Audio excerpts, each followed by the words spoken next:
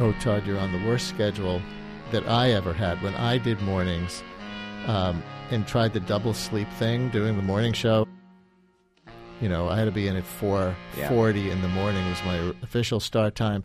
This land is your land. Then I would finish and I would go take a nap and try to have an evening with my friends and then take another nap and go back to work. Yeah. That just sucked. That was the worst ever. And the key, I'm on this loop right now. I hosted the Takeaway this morning up at 3:30. Brian, you're very sympathetic. The key is to try to limit yourself to 90 minutes. Other hosts tell me that that's the golden amount of time. It's enough nap, but it's not too long that you're actually sleeping during the day. 90 minutes seems to be the upper bound for a nap. It's not sleeping, it's just a nap. Doling out your sleep one REM cycle at a time. It's not working. I'll just tell you that. My formula is not working, but here we are anyway. Everyone should know, you can't see Todd Zwillich right now, but he definitely has pillow marks on his face. Ran straight into the studio from that 90-minute Those nap. furrows go all the way down to my brain. Let's keep that in mind as we proceed here. You guys go easy on me. And you won't even have to have any jet lag this week, Anna, going to Florida to report on the next primary. That's right, staying in the Eastern time zone and got a direct flight. So it's pretty easy going down to Tampa. I'm going to spend some time in Miami and Tampa over the next week. Wait, be careful of those direct flights. The first time I ever flew, I had to go from Columbus, Ohio to Albany, New York. And I called up an airline and I said, I want a direct flight. And they booked me on a direct flight. And direct means you don't change planes. And the plane stopped in Cleveland, and it stopped in Buffalo, and then it finally went to Albany. So make sure you ask for nonstop. I will, and I'm a total newbie. Being from West Virginia, always had to take a connection flying out of Yeager Airport in Charleston, Good West luck Virginia. down there. So it's the It's a Free Country podcast this week. We are back. Todd Zwillich. Good to be Brian with you. Lair, Anna Sale. It's been quite a week, hasn't it? State of the Union, Florida primary. Yep. And South Carolina primary. South Carolina primary That debate. boring debate? Boring debate. Debate Thursday, which will hopefully be less boring. The first 20 minutes had some fireworks in that debate. Everybody's like, they're gonna, Romney and Gingrich are dogs pulling at the leash, and they're gonna bite each other, and they kind of did. And then after that, they sort of. I thought it was incredible. Mitt Romney seemed like he had so many talking points at the ready, but he just didn't seem to have a single soundbite that landed. There was no landing soundbite that I was like, ooh, that's going to kill him. It just was sort of like just kind of these pokes. Yeah. And then it was over. Well, maybe Romney needs to warm up to it. This was his first debate as a real bona fide pugilist. He may not be used to bringing the angry, so he needed to practice that. Florida debate number 1 had a quiet audience. Newt Gingrich threatened to refuse any more debate invitations unless the audience was allowed their free speech rights. The American people fundamentally, categorically have the right to cheer. CNN said, okay. No, they probably had the rules anyway that the audience could emote. They certainly did at the CNN debate in South Carolina. Yep. So the Thursday night CNN debate. The Presidential Debating Commission did remind everybody that the official general election debates have no audience participation.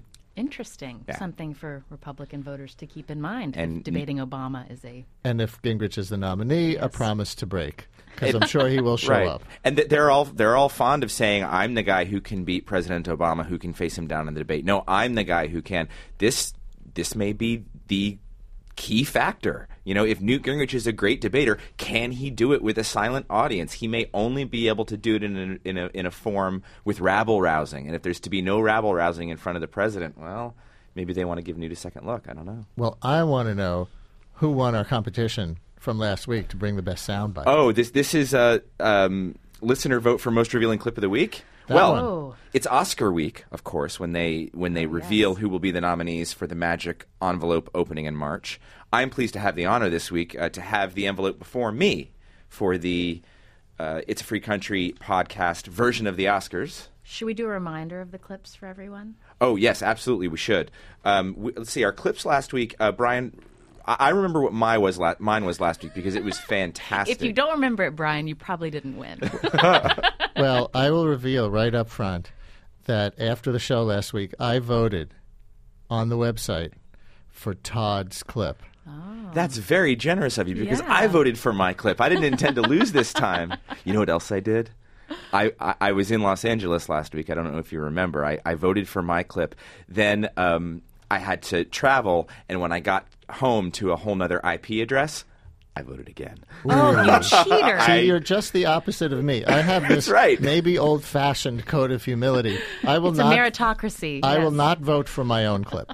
And I have. I'm going to stick to that policy. I have a slash and burn attitude, really. But I thought that your clip was the best clip last week. It was the Romney revelation that he pays 15% in taxes. And I think you were spot on when you said that this is going to define the rest of the campaign, at least to some important degree. And that was not a 24-hour soundbite.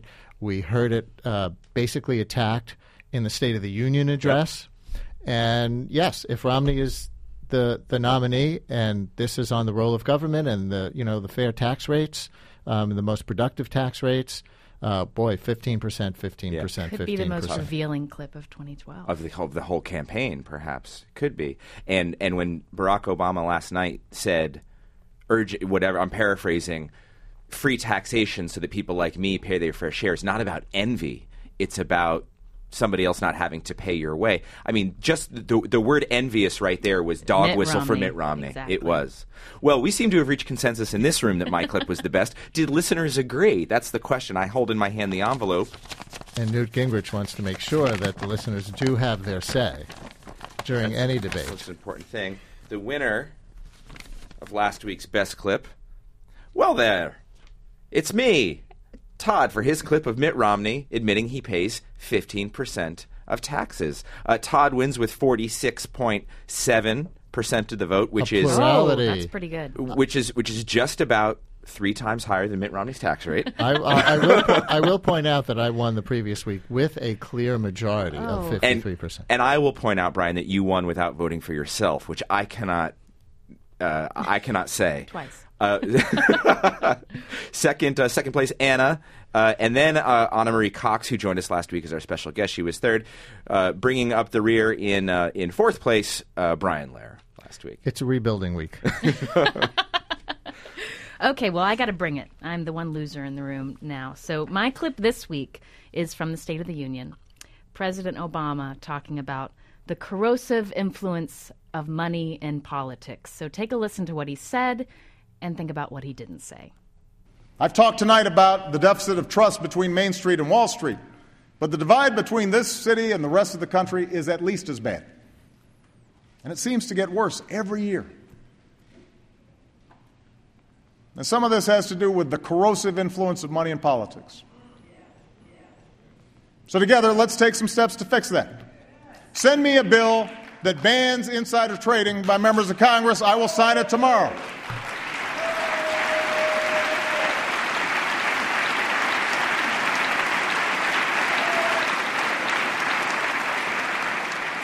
Let's limit any elected official from owning stocks in industries they impact. Let's make sure people who bundle campaign contributions for Congress can't lobby Congress, and vice versa. An idea that has bipartisan support, at least outside of Washington. Okay, so what he said there, the insider trading in Congress, nobody in Congress says, I'm actually for this. Let's not regulate this. You've got members of Congress who say, you're accusing me of this and I really didn't do it, but generally not a controversial issue. Yep. So then he talks about bundlers and campaign money.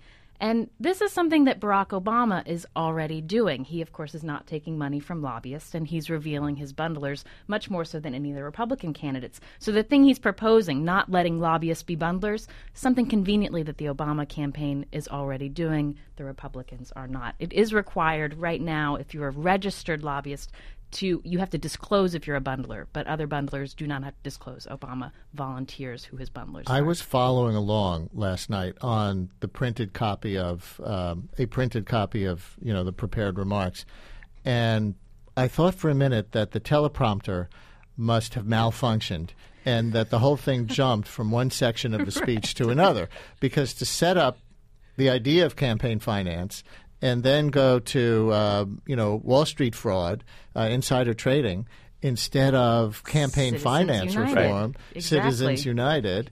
I was like, what? No, he made a mistake. And then I looked down at my copy, and sure enough, that was where he intended to go. But why? Why do you guys think that he left out such an overt reference to such an unpopular Supreme Court ruling that's having such a huge impact on this race? Well, he hit it really hard last year. You were last year, 2010. 2010, yeah. 2 years ago, when the decision was made. President Obama stood on the dais in the State of the Union and directly lambasted a Supreme Court decision, famously causing Samuel Alito, Justice Alito, to wince, to say that's not true, to mouth those words. I remember. So maybe that's why. Maybe because he didn't want the networks replaying that clip over in a and reprise. over again.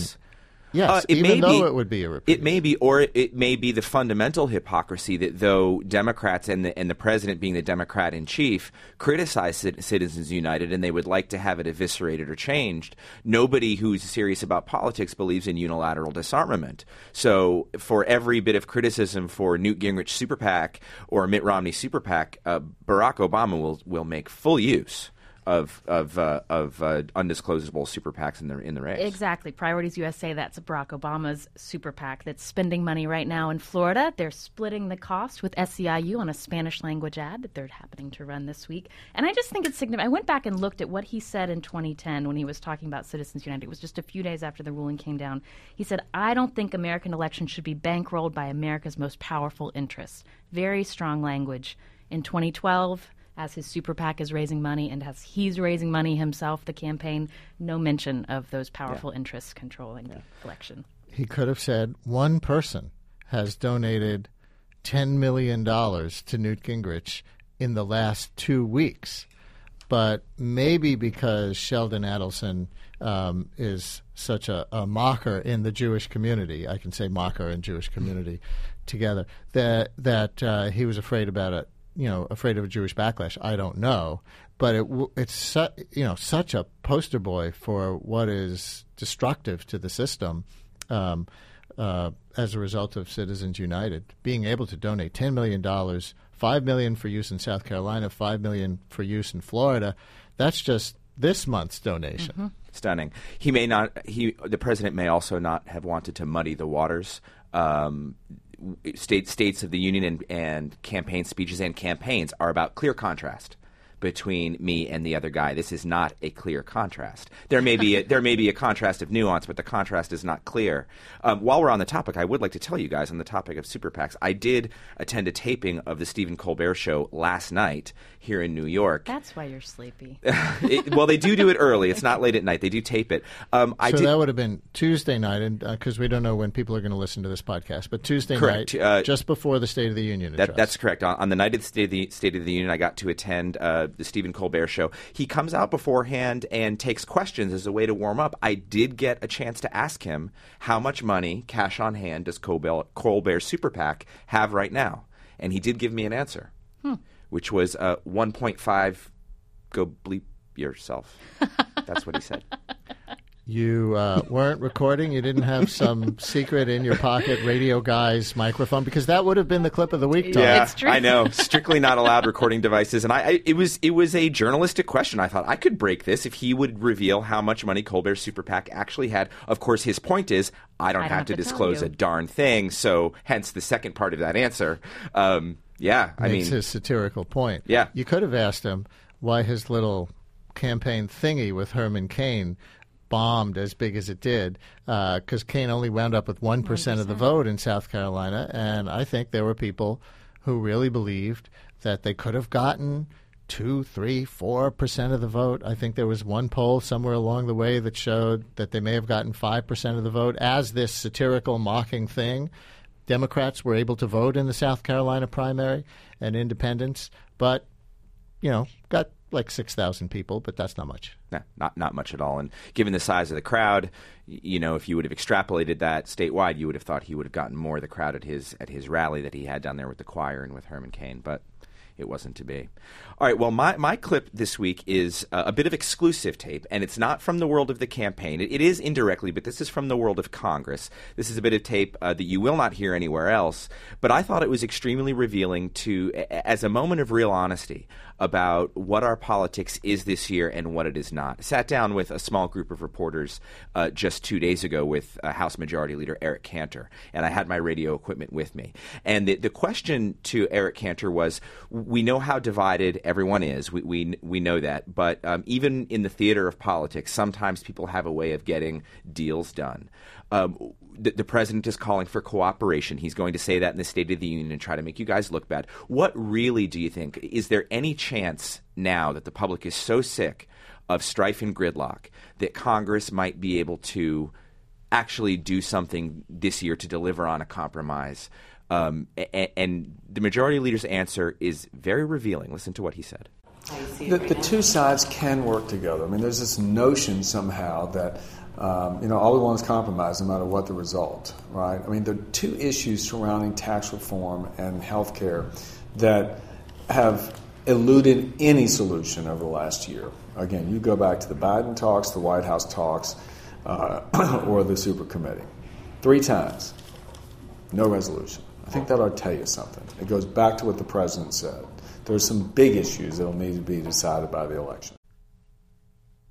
Now, what you hear the majority leader saying there, really, is we've tried 3 times to do something big on the big things that everybody agrees are really plaguing the country and plaguing the economy right now. Entitlements, Medicare, Social Security, taxes and tax reform, revenue, and defense, the big items, deficit and debt.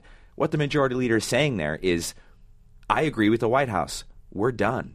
We're not going to do anything on the big decisions this year. Don't expect a thing from us. This is up to the voters. This is what 2012 is about. I agree with Barack Obama.